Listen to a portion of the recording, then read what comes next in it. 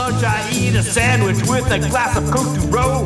No one can see you drinking when you're working from home. I still produce reports in a professional font, but now when I have downtime, I can do what I want.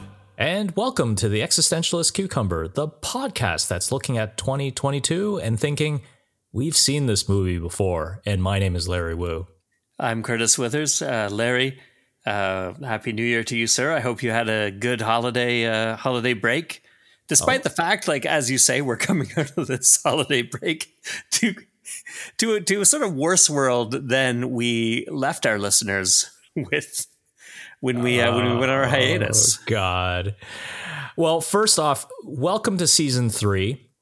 Can you imagine that, Curtis? We're now on season 3. We didn't experience a sophomore slump as predicted by the pundits, so that's pretty good.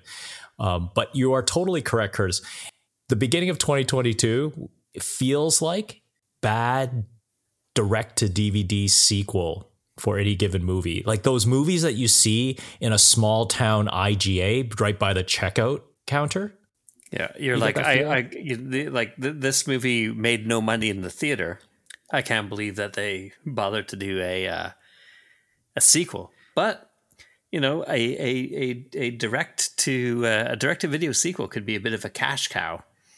But they're also sequels that no one asked for, and that's how I feel like that's what the world is at this point in time. Larry, are you trying to tell me that you did not ask for Lake Placid versus Anaconda? Coming together of those two great comedy horror franchises? Yeah, you're right, because that's a combination of two franchises. Well, I'll give them air quotes in franchises. So Lake Placid, if memory serves, is the giant alligator, right? And that's the giant alligator, yeah. And Anaconda is obviously the snake, unless they kind of pull some kind of weird movie MacGuffin type thing. But yeah, so it's the snake versus the alligator. Who would you put your money on? That's a good question. It's tough to say. I think the snake, because if the anaconda can constrict the giant alligator, the giant alligator, doesn't really have it doesn't have a neck, right? So it can't like reach around and bite the snake. If the snake can get on its flank, I think the snake has the clear advantage.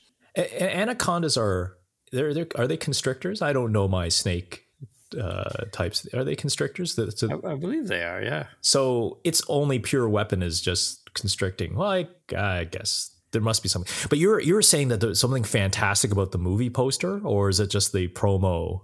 It's the movie poster. It is fantastic.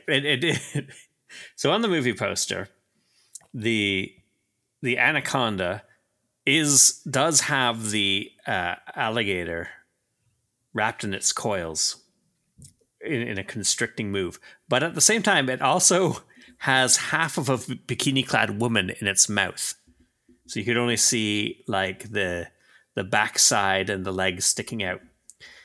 And the alligator seems unconcerned with its current predicament and is also trying to eat the bikini-clad woman.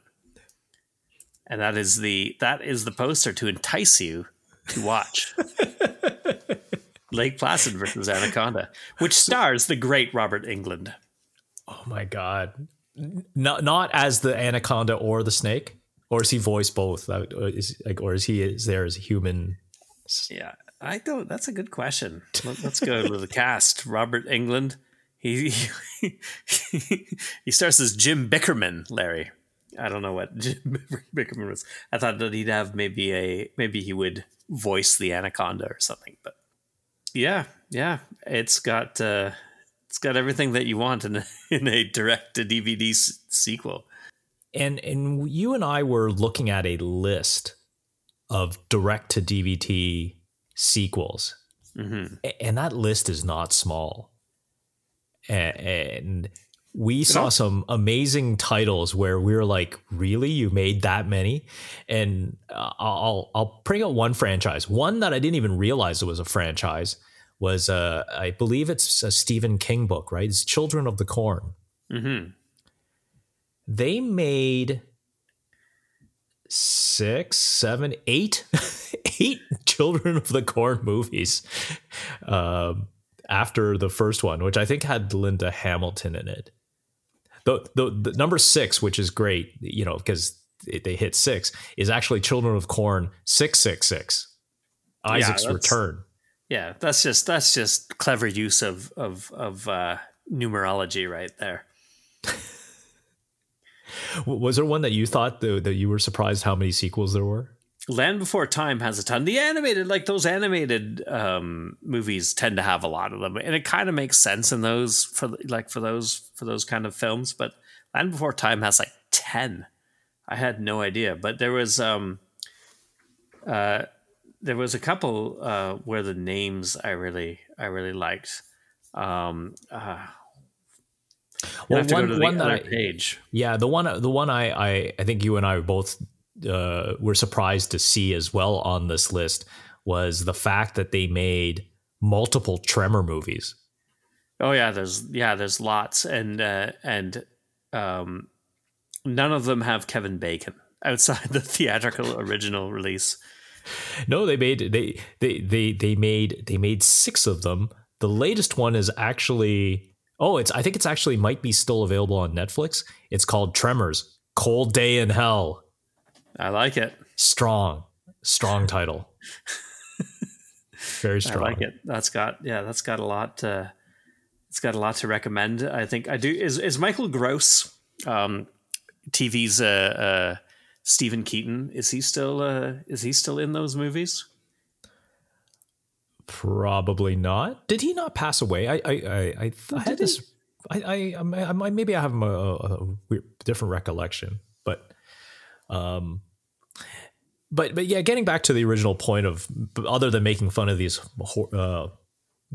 horrible movies, but you know, people are going to notice it, or when they go into a small town IGA, they'll notice that rack of $6, probably $3 DVDs now. Probably they're probably Blu-ray, not even DVDs now.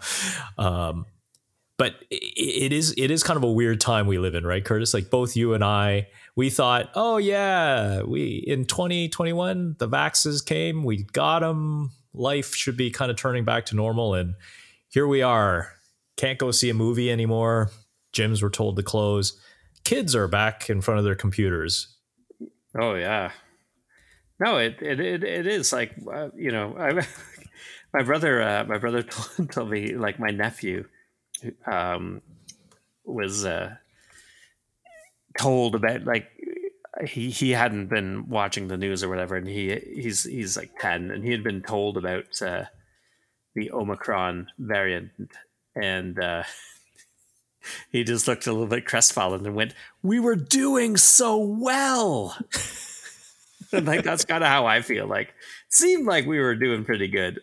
I was going to Raptors games again, you know, all that kind of stuff. And then just like that, and the thing I think that frustrates a lot of people is, like, there was news reports of this variant for a while, and well, it was before we had talked about it in our final episode of season 2, because we were making the reference of what is it called? Unicron? Isn't it the Unicron, Orson Welles? Yeah, the Orson Welles character in Transformers. Yeah. Which was his final role? Am I right on that? Yeah, you are. We did talk about that. Yeah. Just before I forget, the movie that I wanted, the movie title that I liked the most of that list that we were looking at was Gingerbread Man 3 Saturday Night Cleaver. Oh God. Which apparently, even though it's direct to video, apparently you can see it in 3D. Really? And what year was that? Because is it like the original 3D where it actually be like the one red and one blue lens? Remember that? It was released September 13th, 2011. Released. I was looking to see if it tells you how to watch it in 3D.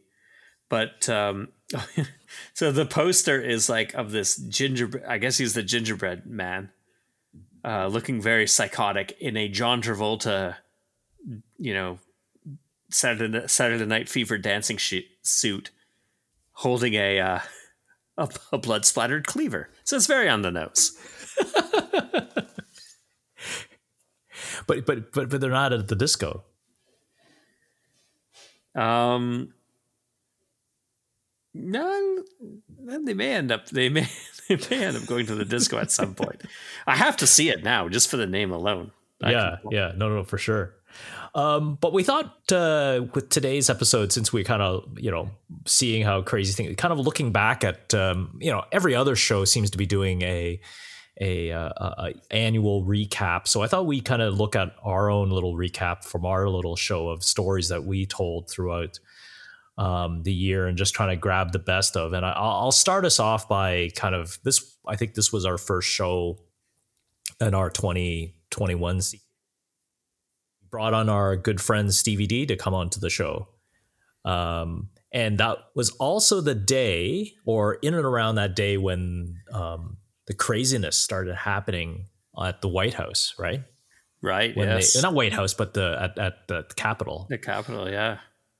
Just kind of like that was a huge, that was probably the first huge story of the year at that point in time, other than, vaccines and whatnot. But that was, other than that, there was, we covered on that story, probably something equally just as bad is how the Brooklyn Nets basically leveraged their future to bring Harden to their team. How is that working out for you? Yeah. No, that was that was a very crazy time, because again, much like we are now, we were getting into a new year. We're like, the last year sucked. This year, maybe there's reason to be optimistic. And then straight away, it's shit with that. Okay. Capital uprising and stuff. This year's kind of it's not new to 2022, but we're opening the year in a lockdown, a modified phase 2 because of a highly transmissible variant. It just seems that every last couple of years, when you think all right, now is the time to sort of progress past the crap, then you're just kind of into more crap. No, totally. Then as the year went on, we were talking about this little interesting story. Gina Carano, who made the character Cara Dune from The Mandalorian. She got into a little trouble. Basically, she got written right out of the show. And also I believe the show was basically for her. They canceled the whole concept now. So the Rangers of the New Republic, or she was going to be like the main character, or at least a very principal character in that show. And obviously if they canceled it without her involvement, she was going to be a big part of it. But I think that was the plan. So at least it was developed. It was going to be developed around her. I believe that was the case. But and it was just it was. I know that she's had some fairly conservative viewpoints and stuff like that, but it was yet another post comparing something relatively trivial to the Holocaust, right? I think that's what it was like. Yeah, I think she did that, and it's just one of those things where just put the phone down, get off Twitter. I think the don't compare. I don't care how bad you have it. Don't compare your situation ever to the persecution of Jewish people during the Nazi regime. Just don't. It's never going to be apt. Curtis, it happens many times a year. Are you kidding me? So as we're marching through the spring, I think you and I may have gotten our first shot, but we were then stumbled upon our first food story, right? Well, we'll talk about one of our famous episodes where we talk about food, but Apparently, back in the spring, Reese launched a chocolate-free peanut butter cup product. Remember that? Mm-hmm. I do remember. I tried to put it out of my mind, but if I remember, it's just like the cup sort of content, right? No, it's the internals of the cup in the shape of the cup. Yeah, but without the chocolate sort of coating or whatever.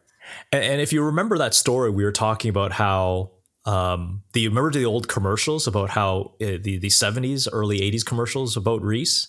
Yeah. Like the two people on roller skates. Roller skating through the park, and then one would trip and his chocolate would land in the other person's peanut butter. Because this needs to be said quite clearly, the other person was walking through the park eating peanut butter out of the jar. Yeah, like an open jar. An open jar. Like an open jar of Skippy. Yeah, that was great. And I think it reminded me of the time that in Kensington Market they had this big installation for this new candy bar and what it was called the O. Henry 420. And it was an O. Henry bar, much like the Reese's peanut butter cup. It was an O. Henry bar that had everything that's in an O. Henry except a chocolate. So you're just grabbing on to like peanuts and nougat and eating that. And I still don't know what the purpose of it was. Obviously, it was marketed towards stoners, but I think stoners like chocolate. So I don't know what the deal with that was. But that's these naked candy items that take the chocolate out of the equation. I don't get it. But for season 3, Curtis, just like we talked and we had our Eat More episode, we have to locate this this elusive non-chocolate, all peanut butter, Yeah, I'm definitely we give it a try if we can find them. Yeah, it's definitely not school safe. No.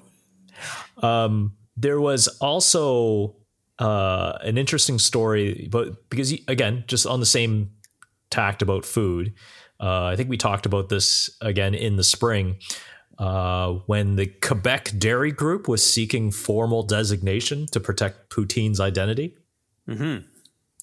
So I think the story here is they wanted it to be like champagne, right? So if you're not using specific Quebec cheese curds from this one dairy group, it's not poutine. That's right. Much like Scotch whiskey must be, distilled in Scotland. If you want it to be poutine, yes, it must be Quebec. Yeah. Is it just Quebec cheese curds, or do the potatoes also have to be a certain type? And no, because I don't think potatoes are specifically come from the region of Quebec, right? No, I don't think so. No, I think it was very specific to the cheese curds, right? Yeah. Because otherwise it's just fries and gravy. Right. But it's the cheese curds, Curtis. And if it's not the specific region or dairy group's cheese, then it's not poutine. I think that ship has sailed. I don't think you can kind of take it back after that genie's left bottle. Yeah, no, I don't think so. You needed to do that straight away. If you remember in that same episode, we talked about, and this is the first time, this is before any of them went up, we talked about the merits, or not even the merits, the space tourism why. We did a pretty funny segment where we were talking about, why anyone would want to go up to space. Mm-hmm. And months later, it has not become any clearer to me. But yeah, because there's no pool, right? There's no lounge, and have you ever seen what space food is like? I have at Cape Canaveral. They sell like the kind of freeze dried ice cream you can get. Yeah, and especially if you are sitting next to someone that if you're going, say you're flying up solo or whatever, and you get someone really annoying, and you have to endure that space flight in zero G with someone that you dislike. And then you're like at the International Space Station and looking out the window will be great after a few rotations. And then after that, you realize, wow, it's just utter blackness out here. Yeah. And plus, you're getting in the way of the astronauts. Yeah, I mean, at this point, you're really only doing it as a flex, right? Like, I've got so much money that I can go into space. And you're using like a ton of resources and spending a ton of money, both which could be used for far greater purposes for, you know, for a set to basically feed your ego and say, I can go into space, so I will. You know, I'm not saying it wouldn't be amazing to go up there and, you know, see that blackness for myself. But like you say, you know, the sensation lasts for a little bit, and then you realize that, you know, it's like the Spinal Tap album. How much more black could this be? None more black. Nope. Space is none more black. And you don't want to move anywhere because basically anything will kill you once you're up there. Yeah. I mean, like, yeah, if you're unfortunate enough to have an alien come out of your stomach, eventually it's going to kill the whole crew. Yeah. Unless you invite Sigourney Weaver up. So one other thing that we kind of did in 2021 was we sometimes visited really bizarre websites that exist on the internet. And this one, I think we talked about, and we both enjoyed the content, even though whether or not we haven't really ruled out the fact that if it's fake or not. It was remember the website birdsaren'treal.com? Yeah. So that was the whole website where these conspiracy, well, quote unquote, well, we're not sure, this movement of people believe that all the birds in the United States have actually all been replaced with government drones. That's right. It's a harrowing it's a harrowing take on government surveillance in our time. And I almost forgot about their fantastic hashtag that they own, Poultrygate. I mean, it seemed to me to be too clever to be real, right? Right.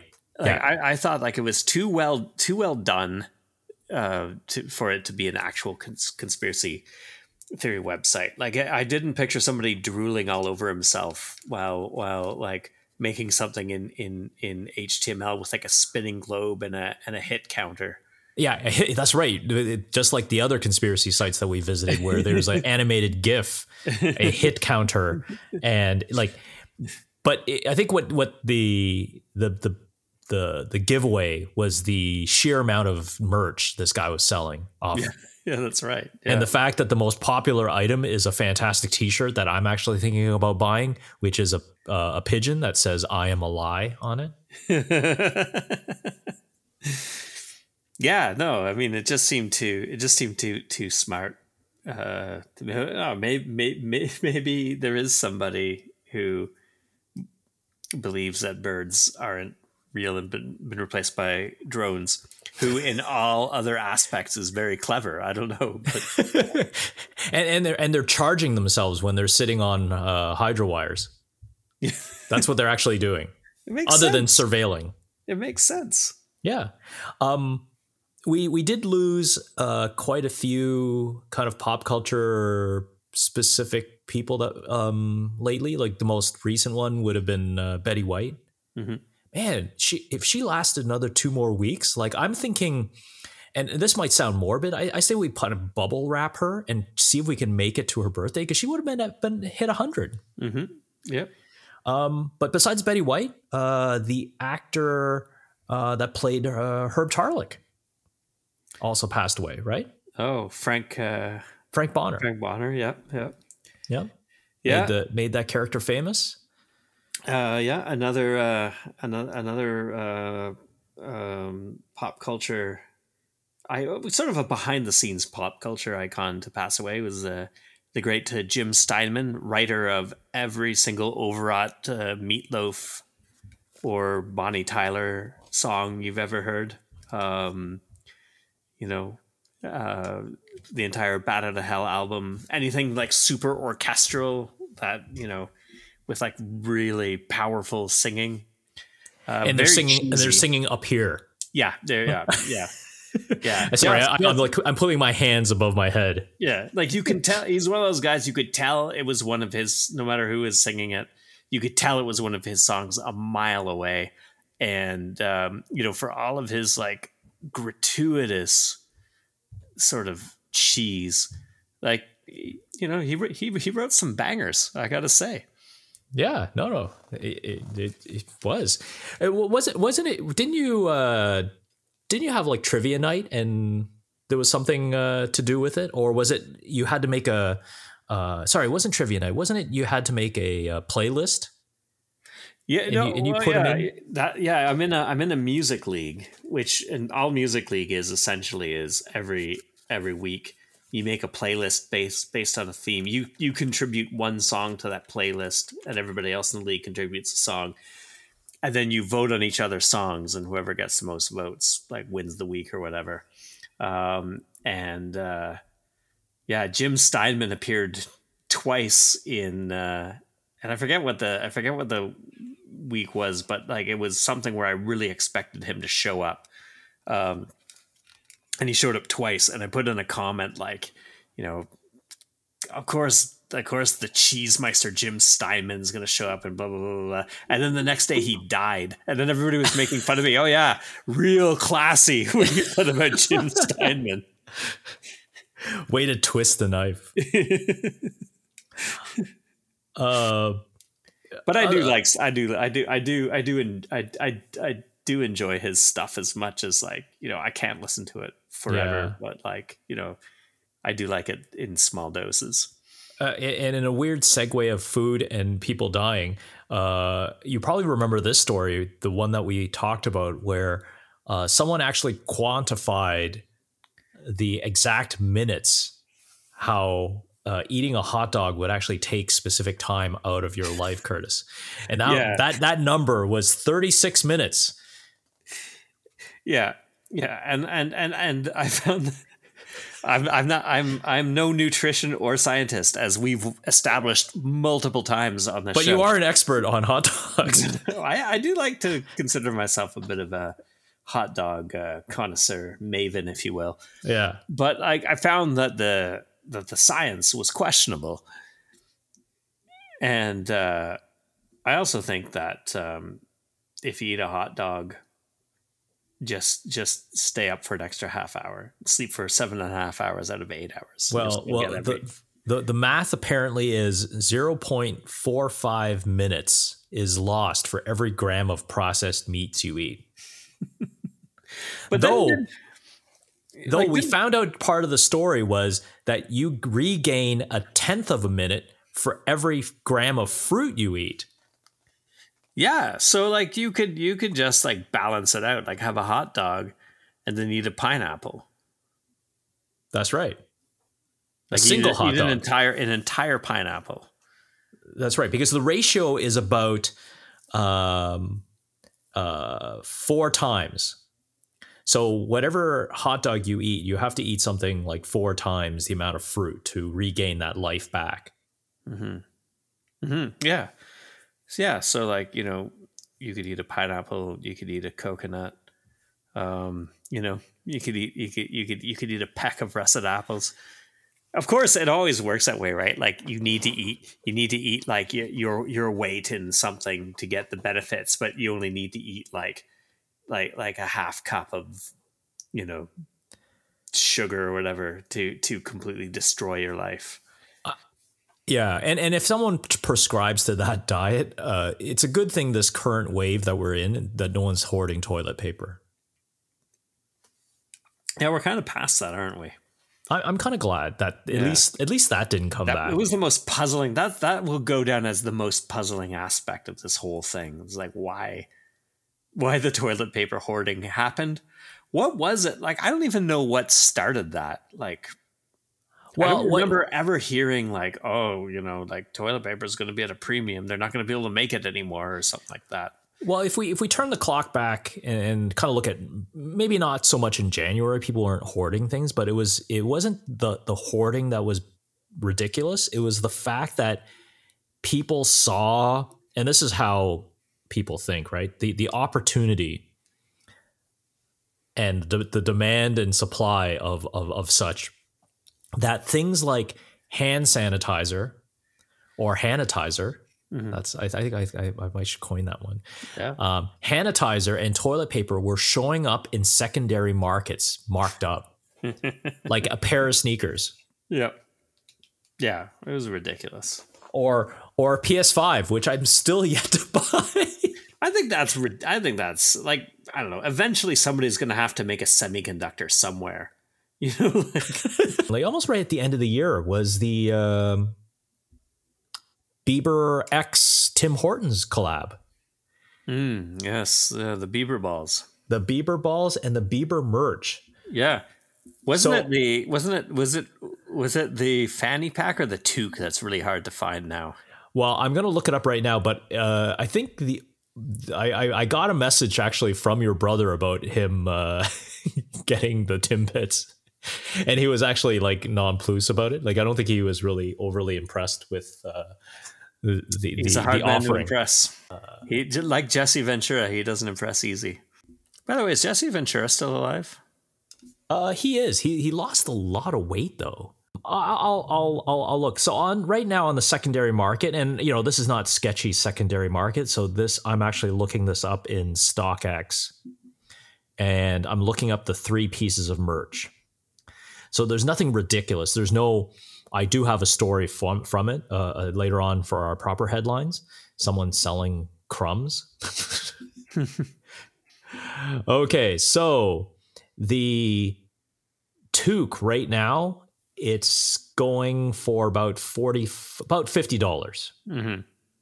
I don't know how I don't even know how much that stuff costs brand new. Probably not that much. But it doesn't sound like a massive markup. The bag is also $44, and the fanny pack is also about the same price. So they're all hovering around that $50 mark. Right. Not outrageous if you're a... Not outrageous. Not outrageous at all.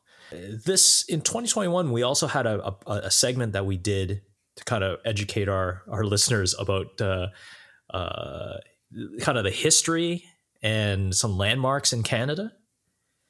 And one of the things that we talked about was the UFO landing spot for UFOs in St. Paul's, Alberta. That's right. Yeah. Of course, it's if you actually go to the St. Paul's tourist website, it's actually a thing to go see. And the landing pad is right next to the tourism office. Yeah, conveniently located.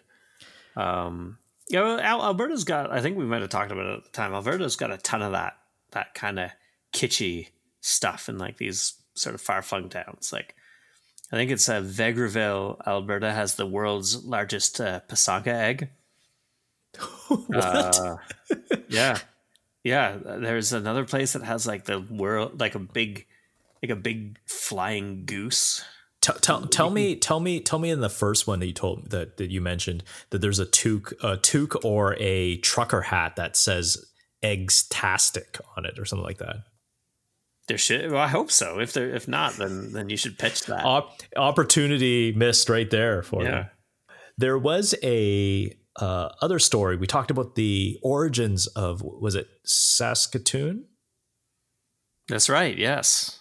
That originally they were selling land to tell people move out of the city and let's start expanding Canada. And they wanted to make it originally it was a dry town. I think they bought it, this temperance society that believed that all of mankind's ills were originates from consuming alcohol. So it was like this dry town or dry, you got to think this is pioneer times. Like, geez, if you're going out there dry, I think we were saying that a whole bunch of them dropped off as they were leaving from Toronto to Saskatoon and got off at Winnipeg and said, we're going to stop here and start drinking. Yeah. I mean, they're not wrong. Like, alcohol is the cause of Godzillas, but But could you imagine like Saskatoon, like then? Mm-hmm. I say they wouldn't have lasted one weekend without booze. Yeah. I think that you kind of need it if you're going if you're going out that way as one of the, as like you're founding a town out there. Mm-hmm. There's nothing else out there. Yeah, I think so. Yeah. Another thing that we talked about, and that was a recurring story in our on our podcast, in our news section, was our Idaho friend. So this gentleman was breaking the most bizarre Guinness Book of World Records just to kind of bring awareness and to STEM research, right? That's right. Yes. Yeah. Or just kind of STEM in the classroom. So he was doing the most obscure, weird things, and we were kind of tracking his whereabouts from catching, 58 marshmallows in his mouth in a span of a short time. What was the one? I think the one I really liked, and I can't remember if we looked at that in 2021 or in 2020, but the one where he was stacking soap, I believe. I think he was stacking soap. And I think that was my favorite of his records. Yeah, because you were I remember you were quite adamant to say, why would someone do that? Yeah. Like, why is that even a thing? Yeah, I really don't know how that's a record. So yeah, that was my thing about this guy. And, I think originally I begrudged him for it and later came to admire him for it, is he's just finding the craziest records that and like, we could beat that if we tried, if we practiced long enough. Exactly. Stacking soap, we can stack soap. So our Idaho friend, his name is David Rush. So apparently he's broken more than 150 Guinness records to promote STEM education. The one that you talked about was, it wasn't just a number, Curtis, it was also timed. So he had stacked 34 bars of wet soap. That's the key. It was wet soap. I mean, I think that needs to be said. I think I did him a disservice by just saying soap. Exactly. So apparently he had a strategy, Curtis. He said he had to grow out his fingernails so he could get a secure enough grip to take on the record for the most bars of wet soap stacked in 1 minute. Yeah. It's pretty good. I mean, I can't even put the soap back in like the soap dish in the shower. That's one bar. I can't even stack one bar in 1 minute. So hats off, Mr. Rush. No, serious chapeau. And promoting STEM research, we do totally appreciate that. Yeah, he's not doing it just for the chicks. Oh, definitely not. This is a story that obviously the vaccinations were a big story in 2021. And there was some good and bad that came out of it. This one was just more of a weird story, which was how Oxford introduced the word vax into the Oxford Dictionary. So VAX, if you remember that one, Curtis. Mm-hmm, we also determined that we determined that the inoculati was actually a word that's being added. So this was it the term for anti-vaxxers to call people that got vaccinated? Mm-hmm. It was. But it was not just a whole lexicon of words that came out of vax, right? Like vaccinistas, right? People who flaunt their vaccination status. Yeah. Which again, you're now seeing now with the booster shots. Mm-hmm. So I'm sure maybe the Vaxstar, remember, the derivative of radar. Yeah. Referring to people's ability to intuitively tell if someone's vaccinated or not. I don't. Or vaxication. Yeah. Yeah. No, I liked Inoculati the most. Yeah. Because to me, that's not insulting. I think that sounds cool. Yeah. Is Kyrie Irving still on his vaxcation? He is, and yet they're bringing him. The Nets are slumping so bad that they're bringing him back. Originally, they were going to wait him out and say, like, you get vaxxed, or you're not going to play for us. And he's like, I'm not getting vaxxed. So they're like, all right, well, we can have you back, but he still can't play in New York because in New York you're required to be vaccinated to be in a sort of indoor to work in an indoor space like that. So, but he can play on and he can't play in Canada, obviously. So if the Nets come to Canada, he'll have to play Toronto. He'll have to stay behind, but he can play any road game where the public health and safety protocols allow him to play unvaccinated, which I think is most of the states. Okay.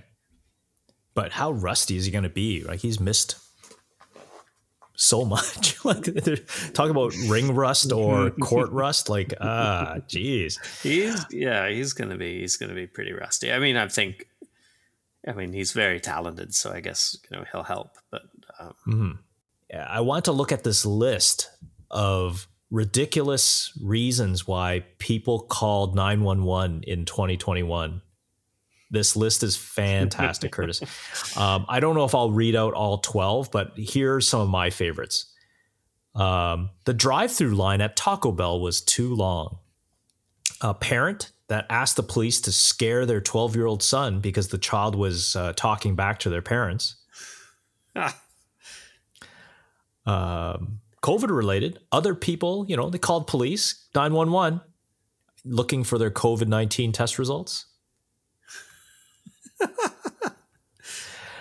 An Uber driver called the police while becoming upset that their customer wasn't coming to the vehicle that they've been waiting for 10 minutes. Really? Wow. Usually it's the other way around, isn't it? I mean, the Uber driver, I think, generally just leaves if they're not there by a certain time. I don't remember the authorities having to get involved, but. And to wrap it all up, Curtis, because this one should be the number one reason, is someone called 911 because they wanted the non-emergency police phone number.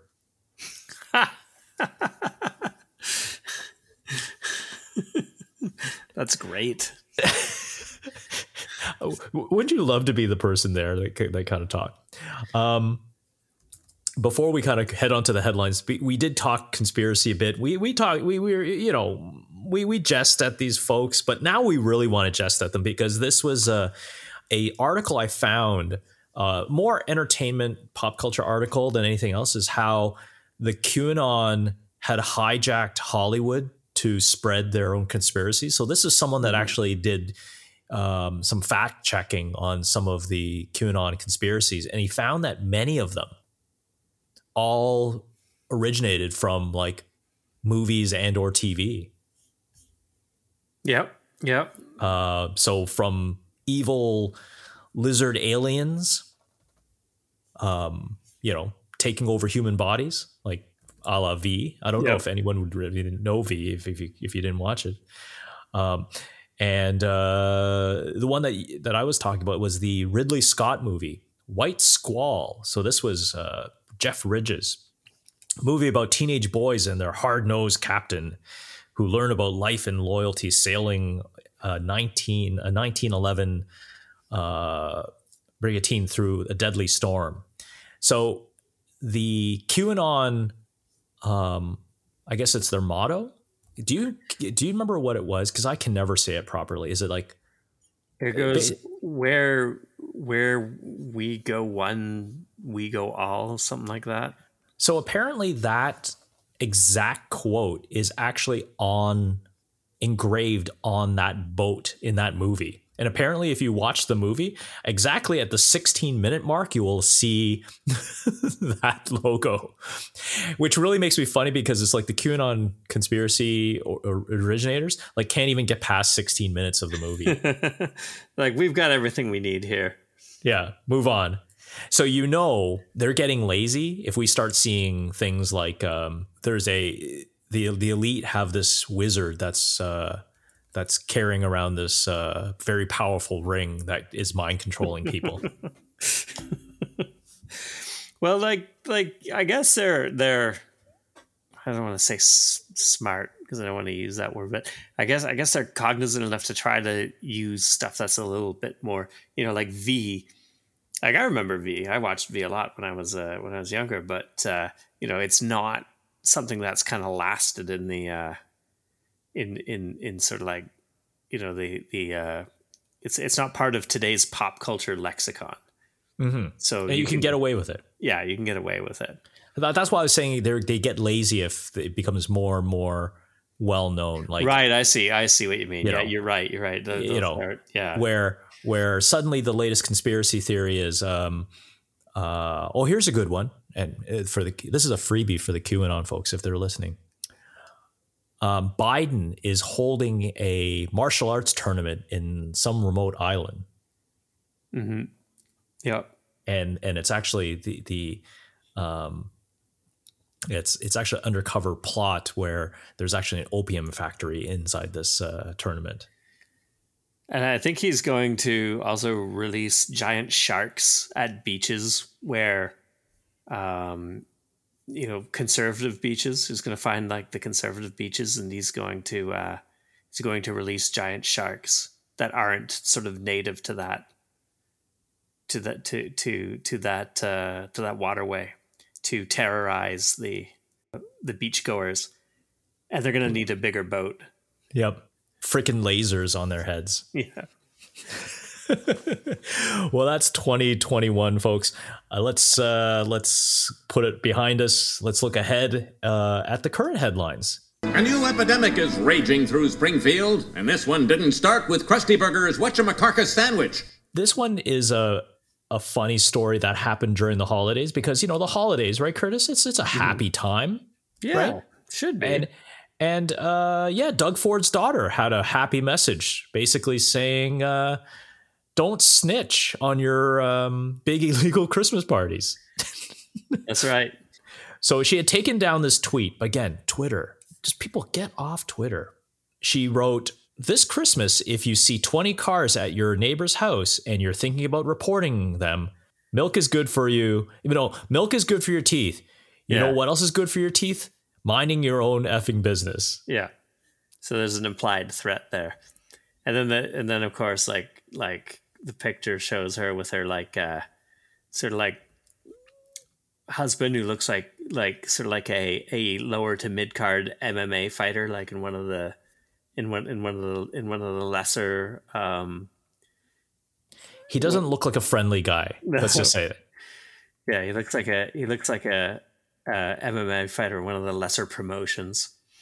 Good old Dougie. The funny thing is, no one ever brings it up, and he obviously never mentions it, and it just never gets pressed. So Curtis, drink some milk. It's good for your teeth, and don't rat on your neighbors because that's also good for your teeth, apparently. Yeah. The next headline is, this is fantastic. Magic Dirt: how the internet fueled and defeated the pandemic's weirdest MLM. So Black Oxygen Organics became a sudden hit in the fringe of world of alternative medicines and supplements, where even dirt can go for $110 a bag. At first, I thought, was this something that you can buy off of Gwyneth Paltrow's site? Because isn't she known for stuff like that? Oh yeah, it's totally in her wheelhouse. I heard Goop or whatever it's called. Yeah. So what's the deal with Black Oxygen Organics here? What were they trying to sell here? Well, it's just dirt. It's just dirt from Ontario. I think it's in Ontario. Yeah, it's from an Ontario peat bog. Uh-huh.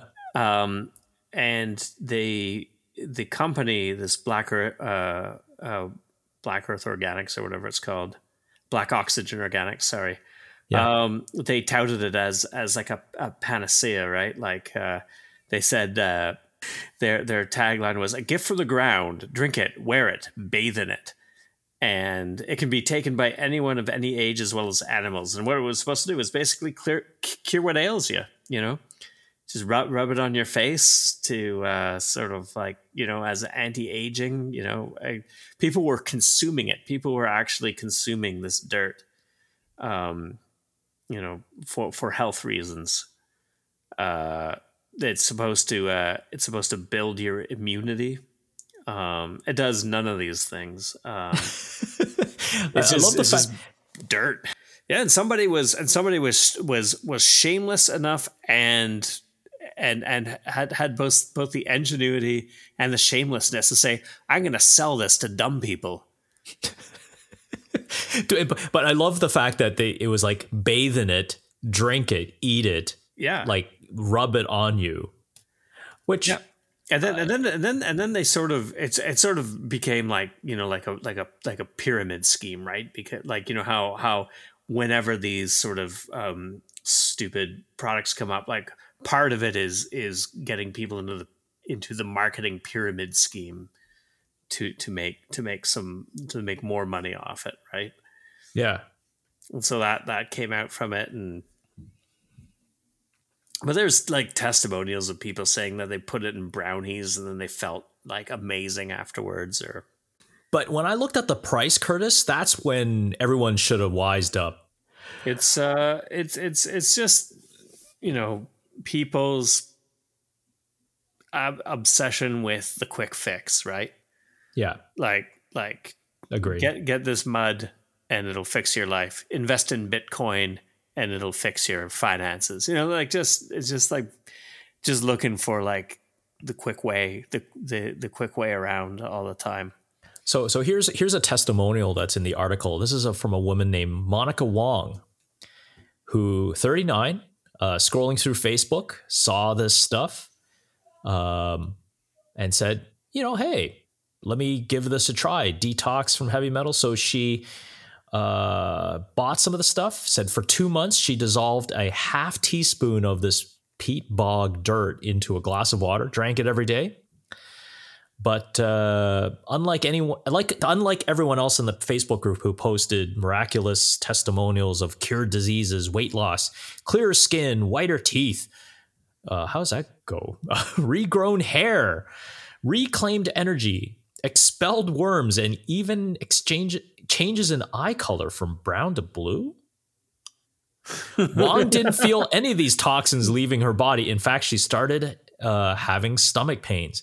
Yes, that's called, was it not salmonella, but what's the, is it listeria? Listeria. Yeah, that's probably what you're getting. Yeah, absolutely. Like it's so, but apparently like this company is, its future is uncertain because there was a campaign, an advocacy campaign that sort of fought to take it down, and eventually, I guess, online merchants like dropped the product. So their method of selling was hampered, and that kind of killed the company. Yeah. See, I'm trying to do the opposite. I'm trying to drink as clean as water as possible. But let's look at that list of things that they were saying, like, because the one that I paused oddly about, which was the whiter teeth. How do you get whiter teeth by drinking dirt? Yeah, I don't get it. I don't get how you would.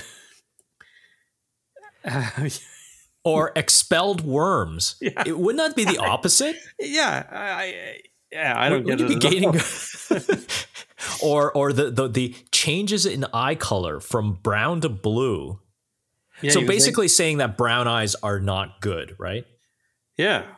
Which is untrue. And also, like if you're eating, like it just seems weird that not that your eye color would change from eating dirt, but if it did, you'd think it would change to brown, right? Like if you're eating dirt, you think your eyes would change to brown if they're going to change at all. Yeah. I don't know. It's pretty funny, and it's yeah. I mean, they had Health Canada complaints, and they had all kinds of like. They had all kinds of lawsuits against them and stuff, but it says like it didn't really they didn't really feel like the death blow until they were dropped by their online on their like just the resellers the or resellers. Yeah. They just got they eventually got hit in the pocketbook, and that's what took them down. Yeah. Well, hey, that's what it is. Tens of thousands of bags remain in warehouses, apparently. It's like the ET video game. Oh God, yeah. The good thing about it is still just dirt, so they can just put it back into the field or sell it back to Home Depot. Maybe they can cut their losses. Or suddenly that company turns into a gardening center. All right, here let's end off with a feel-good story. So these are from our friends over in Chatham. Remember in 2020 when we talked about that the origins of Hawaiian pizza coming from Chatham as well, right? That's right, yeah. So apparently the municipality of Chatham, they put up this, they do this fun campaign where every one of their snow plows are given a fun name. So the headline reads, Anita Shovel and Gordy Plow set to hit the streets of Chatham, Kent this winter. Excellent. So they have 13 snow plows. They were all given a punny name. So the two that we said, Anita Shovel, a Gordy Plow. Yeah. The Blizzard of Oz. This one, this next one, especially for the show, because we talk about Star Wars all the time here. Darth Blader. Pretty good. I like Darth Blader. I think Gordy Plow is my favorite. Okay. Pillsbury Plowboy. Yeah. Oh, here's one for the classic rockers. Sled Zeppelin. Oh, that's pretty good. Something for the kids, or for I guess it's millennial more now. Buzz Ice Clear. Yeah, that's all right. Furious George. Oh, this one is just sticking it to the kids. The plow's actually named School's Not Canceled. I like it. I like it because while not punny or clever, it does stick it to the kids, and sometimes the kids need that.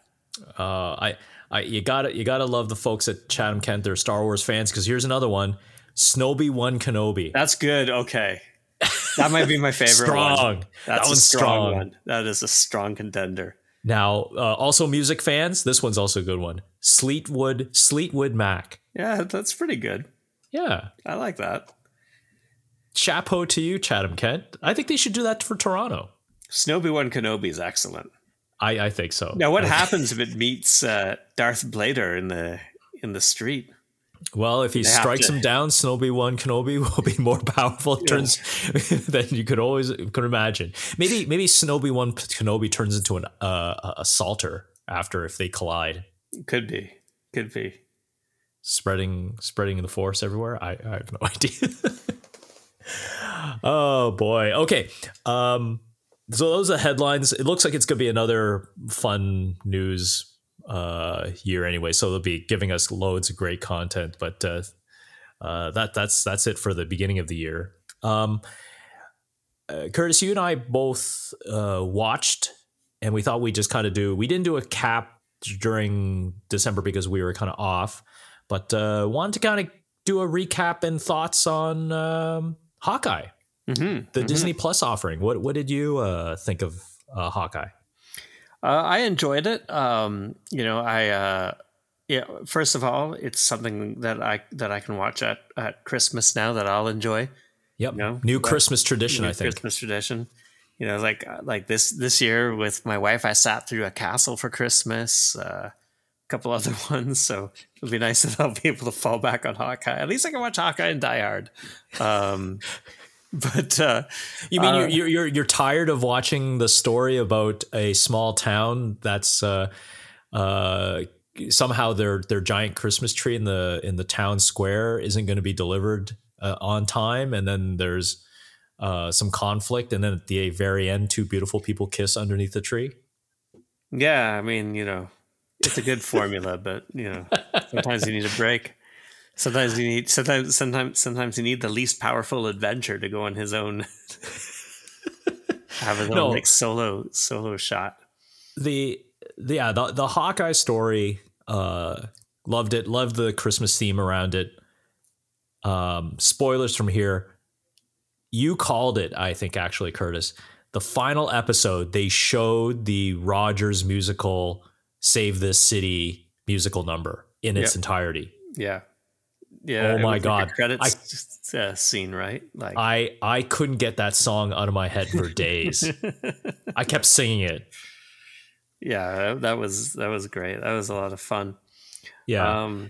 But you were saying, Larry, and I agreed with you before the show, that as fun as it was, and it was fun, and I really liked Haley Steinfeld as Kate Bishop. I thought that was a really fun character, and she was great. Like, she's got that really good comic timing and stuff. And it was nice to see the Kingpin back. But you were saying, and that's Vincent D'Onofrio reprising the role, right? That's right. Yeah. Yeah. Vincent D'Onofrio. You know, it's funny, just as a quick aside, I watched this really, really dirgy, depressing movie with Sandra Bullock while I was visiting my parents, where she's like she's just getting released from jail for killing a cop and is trying to find her sister. And it's just super depressing. But Vince D'Onofrio plays like a lawyer, like a really good-natured lawyer who's trying to kind of help her reconnect with her family, but he's got like hair and a goatee. And I was like, that Heather saying like, I know this guy from somewhere. I was like, I don't know, I've never seen this guy from. She was like, it's Kingpin, and I was like, oh my God, it is. It looks nothing like him, and he's acting nothing like him. But then as soon as she said that, every line he delivered from then on just seemed to be a bit more grandiose, like a little bit more Kingpin-esque. But I love his portrayal of the Kingpin. Like, it's so, he chews the scenery so hard, but it works, and he does it in this as well. But anyway, sorry, to the point that you made is that they shoved way too much stuff into the end of the series, and particularly the last episode, which was the same problem with Falcon and the Winter Soldier. That's right. It's the pacing, right? Mm-hmm. You have 6. Were they both 6 episodes? 6 or 7? I think Hawkeye was 6, and I think Falcon and Winter Soldier was 6. Yeah. So the thought was that the story was progressing, and then the last 2 episodes, you're just oh my God, we're running out of time, and they just jammed everything in. Or you got that feeling where you watched the second last episode and you're like, they got a lot to resolve and get Hawkeye home for Christmas, right? Yeah, they had to, because they introduced the Kingpin at the very. I know that he's sort of introduced at the beginning, if you can put sort of 2 and 2 together when they're showing sort of Echo's backstory. Yeah. But like then he's like in a still photograph, like a still like screenshot on a phone at the end of the penultimate episode. So you've got to give him tons of screen time, right? Because like he's a major character. Mm-hmm. And then you got to wrap up. You got to get Hawkeye home. You got to wrap up what the hell is the deal with Jack Duquesne character. You've got to wrap up Yelena Belova's involvement. You got all these loose ends that, and they also added the kind of the split between Kate and Clint. So you had to kind of bring them back together. Right. Yeah, that's right. Yeah. So tons. Just tons. And if you go back and watch Loki, totally different story. The pacing of that one is almost like textbook for this type of Marvel offering, limited 6 to 8 hours, whatever. And it tells the story very, very well, because you and I were talking that by the time Loki ended, like that final episode, there wasn't like this climactic, huge, giant fighting thing, fight scene, or huge resolution. It was just a really long conversation, right? Mm-hmm. Mm-hmm. Yeah, like half the episode is exposition by the character who will become Kang. Yeah. But no, I did enjoy it. I thought that the chemistry between the two Hawkeyes was good. And Yelena and Kate. Anytime those two were on camera together, like just fantastic. Yeah, Yelena and Kate was good. The Jack Duquesne, who I guess is the MCU's version of Swordsman. Yeah, I guess that's their version of Swordsman from the Avengers. Was kind of weird and over the top, but by the end I kind of liked them. yeah. No. Well, once they kind of because throughout the first 3 episodes they were like, oh, he's the villain, like he's the obvious choice for the villain, and obviously the villain is sitting in plain sight, right? Yeah. But no, I did like it. I thought there was going to be some kind of resolution with Echo and the Ronin, because I thought she was actually going to take up the mantle, because I believe in the comic books Echo was the original Ronin, right? And then she bestowed it to Clint. Yeah, that sounds right. I believe there's some relationship with her and the Echo. There is, Ronin. yeah, but not in the how they were portrayed. But that's fine. That's MCU is MCU. Yeah. It had a fun time. Love the music. Each episode ended with like a different, I would say, Christmas-y song. Loved it. That Sammy Davis Jr. song that they ended off with, I couldn't get that song out of my head. I put that on my Christmas playlist. That is now my new favorite Christmas song. That's a Gingerbread Man song. Oh my God, it's so good. Yeah.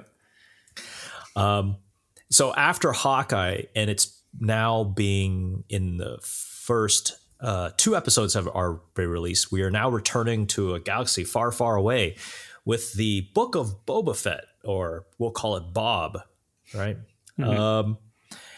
I am pleasantly surprised, Curtis, so far. I did not come into this. I think I came into this with just as low as, I think I came in with lower expectations than I did with The Mandalorian. And so far, so good. I'm liking the story. I like the kind of use of the flashbacks to kind of fill in Boba's life after the Sarlacc. Yeah, I like it. I think, I think, like we were talking about this a little bit before. Like, this is I think one of the things that we've talked about that's been kind of a bit of a complaint about Star Wars, and I still like everything that comes out, and I'm a fan of the world, the universe, and all that kind of stuff, but it does trip over itself a lot, because it seems to be telling stories in the same playground all the time, and then it's forced to retcon, or it's forced to do something weird, or it introduces Luke into the Mandalorian, and wow, that wasn't a really cool scene, and where he rescues Grogu and destroys all those, massacres those robots or whatever. It's just like, we need to get away from, there's a big universe, there's tons of spaces to fill, and this is, I think, one of those spaces you can fill, right? Like the Tatooine. Like we see Tatooine all the time, but we don't really see Tatooine for very long. It's like a jumping off point for, it's like Tucson. It's like when you're going to California, you might stop in Tucson, but you're not going to hang out there for very long. No, that's totally true. Like, what Marvel does well is just take a very specific genre of movie and they Marvelize it. Right? Shang-Chi, you're taking a martial arts movie and putting it in the Marvel universe. Winter Soldier, Captain America Winter Soldier, you're taking the spy thriller and making it into Marvel. I think this is where Star Wars can benefit, right? This is kind of taking kind of gang story, almost maybe not Reservoir Dogs-ish, but almost kind of Tarantino dipping into his world about, well, actually it's Robert Rodriguez, right? So didn't he write the original? He did the Mariachi. Yeah. Right. So basically it's El Mariachi, but it's Boba Fett. But, just kind of taking a different genre. Like it doesn't have to be, lightsaber wielding. It's just, things go on. So spoilers from here, thought some interesting cameos. So Jennifer Beals, right? Yep. From welding dancer to Twi'lek. Haven't seen her in a while. She looks great. Yep. I couldn't tell. I didn't recognize her until I looked at the credits and I went, she was in the episode? And then I went, was she the Twi'lek? And I went, oh, that's kind of fun. Yeah. So she runs like the sort of like the bar. It looks like a higher class bar. A little bit higher class. Still seedy. It's Mos Espa. But, she runs like the less seedy bar in Mos Espa. It has a name that I forget already. It's some Star Wars-y type name. I get you too. Yeah. And in the latest episode, they introduced the Hutt twins, which you only saw in the cartoons, I believe. That's where they kind of explored that character. They're Jabba's cousins, right? Yes. And they introduced, I believe his name is, and I can't remember his name, but it's the Black Wookiee from Dr. Aphra, which is a Marvel comic book. Out of a story. It was like a spin-off story of the Darth Vader series. So I think he's kind of a recurring character. I think they'll probably they'll use him again, because the only Wookiee we've ever seen really is Chewbacca, and maybe that goes for a lot of the Star Wars characters, right? Like there's got to be more Hutts. So sure. Well, there was of course a lot of Wookiees in the Star Wars Holiday Special. Oh God. There was Lumpy and Itchy. I wonder where Lumpy is now. Maybe he didn't that survive is the Lumpy. slavery. Maybe Lumpy became that gladiator. So Wookiee. Before we sign off, just some things that I'm worried about for Book of Boba Fett. Still, low probability of this happening. I don't want Han showing up in any way, shape, or form. I don't think he will. I would prefer that he. I'd like them to develop these characters they have now. Like you have Boba Fett as your anchor towards the core series. So leave him as the anchor and develop other characters around him for sure. Like you don't need these guys anymore. And I think this is what you've said all along, and I agree totally. Like Marvel, you can take Shang-Chi or Guardians of the Galaxy, they were pretty niche comics in their time, right? Particularly Guardians of the Galaxy, I don't think had much. The cosmic Marvel was never super popular, and they made it into a massive franchise, right? Guardians of the Galaxy is massive now. They have their own video game, all that kind of stuff. Shang-Chi is going to follow in that route, highly successful debut film, made money during the pandemic, that kind of thing. And they just let them, they don't bring in Captain America into these movies. You know what I mean? Like they just let them have their space and grow it from there. And that's what Star Wars needs to do. We don't need to just have patience that these characters are going to grow and become, favorite characters in their own right, and don't shoehorn Lando Calrissian. Don't make Lando Calrissian show up. You just made my heart sink. I know he wrote the first 2 episodes. I don't know if he writes the subsequent ones. Jon Favreau has his hands all over Book of Boba Fett still. You can trust him. I think so. And Robert Rodriguez, I think, is directing the episodes. I'm not. Do you know how many episodes there are? Is this another 6 to 7 episode run? Yeah, I think so. Yeah. I imagine it's probably 6. I haven't looked, but yeah. One thing I did want to talk about very briefly before we call it an episode, our first episode of season 3, is that I am really enjoying the exploration of the Tusken Raiders and their rituals and their way of life. I think this is what I mean. Like, this is like, you don't know anything about these these guys, but they're in like tons of the movies and tons of the video games and stuff. Let's find out more about them. Why not? You've got this whole universe that you've sort of set the table for. So let's start branching out and telling the stories of like, you know, some of these other, you know, some of these, you know, aliens or characters who get like, you know, FaceTime every now and then, but don't get a lot of in-depth exploration. So I really liked this episode, this most recent episode in particular. I really liked that he goes on that they put Boba Fett on a vision quest to find his own gaffy stick. You know, like they're just like these stupid. Like I had a Tusken Raider. I think he was even called Sand People back then. I had an action figure and it came with a gaffy stick, and you didn't think anything of it. It's just like a stupid stick that they fight with. But no, it's actually like to get your own gaffy stick, you got to go through this. You got to snort this ordeal. lizard. You have to snort this lizard. Yeah, you have to snort a lizard. Let it live in your brain.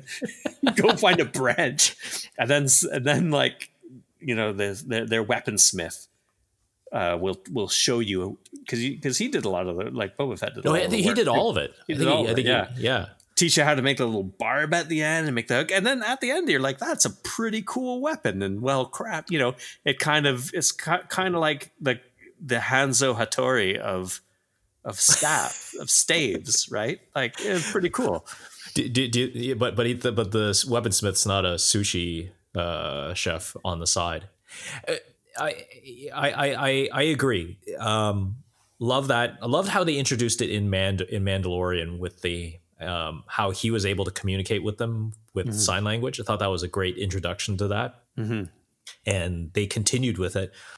Now Tim, who plays Boba Fett, who also played Jango and all the clones in the prequels, he is actually Maori, I think. And I think that ritualistic dance at the end was probably inspired by something Maori related. And even the gaffy stick itself like looks like the weapon of a Maori warrior as well.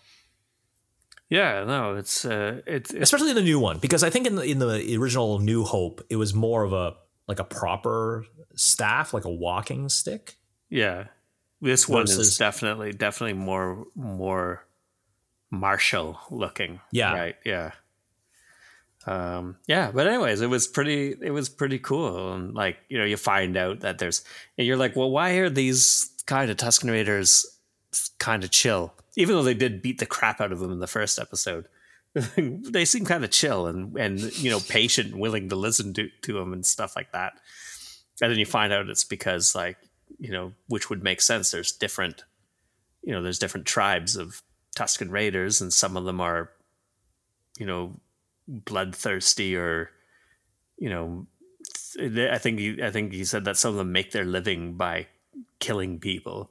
Yeah. And then they're one of the ones that sort of are just farming for those black melons, you know, just trying to get by, just living in yurts. Trying to find stuff to drink. Yeah, exactly. But they had the task, right? Because same thing with Boba Fett, right? In the movies, he was just some dude in the background, had a few words. Mando with Tim, they gave him a bit more of a character. You kind of started liking him. That was the big thing that they need to get him over, right? They need to get Boba Fett over so huge, like get the audience behind him, sympathizing with him, liking him, even more so. Not, you know, because he's cool and he does badass things. And I think they're doing a good job. They're and you know, like I said, the relationship with him and the Tusken Raiders. I don't know if they're going to continue with that format of continuous flashbacks, because it's been 2 episodes. I assume that they're going to keep going. Where he has these dreams in the Bacta tank that he's recovering in. But I you know, not totally surprising that they would kind of do some of that flashback to fill in the gaps. The only thing that I'm a little disappointed on so far is Fennec. She seems very one-dimensional right now, just being Boba's muscle. Yeah. Yeah, it would be good if they give her a bit more, because I like her a lot. More to do. Yeah. You know what I mean? Like, she had a lot to do during The Mandalorian, but now it's kind of like, she's just kind of like off to the side, look angry all the time, offer advice that he may probably ignore. It's like Mr. Worf, right? I'll take that in consideration. I just won't accept. I'll take that under advisement. So I hope they do more with her character. I know. Yeah, I do too. I know the book. I know the title's Book of Boba Fett, but still, you're better off doing it as a not a buddy cop movie, but like something a bit more with her. Let's see some more from Ming-Na Wen. She's a good actress. So and she, and she proved that she, that whole action genre she can do. So. Yeah, definitely. But season 3, Curtis, we're back. Oh, you know what? Here's a funny story. I tried to get us, and this is just more of a slag towards Amazon and how I think next episode we'll talk about the supervillain theory of the. Oh, right. Yeah. I've been trying to get us onto Amazon podcasts. I think it's part of their audio section. It's been about a month and a half. Still can't get us on there. And then I realized who's getting their podcasts off Amazon anyways. And I just basically abandoned it. So you can catch Curtis and I weekly on Spotify and Apple Podcasts. Really, the two main ones that you want to get your podcast from. I believe Spotify actually has ratings now on their podcast. So if you are a subscriber and, please on Spotify, give us a rating. People will find us that way. But we're really big in Russia last year, right? Yeah, I'm hoping that I haven't heard in a while. I'm hoping that we still are. Yeah, we want to continue trending there. Yeah, I think so. I think that our sensibilities really appeal to the Russian sense of humor, to be honest. So yeah, and I'm very excited for us for season 3, anyways. So got to get out of that sophomore slump. That's right. Hey man, I think we hit our stride in our sophomore year. I mean, we had the Eat More episode. Oh yeah, we'll have to set up our next eating episode. Well, thanks for listening, and just remember that sometimes a cucumber is just a cucumber. While I'm working from home.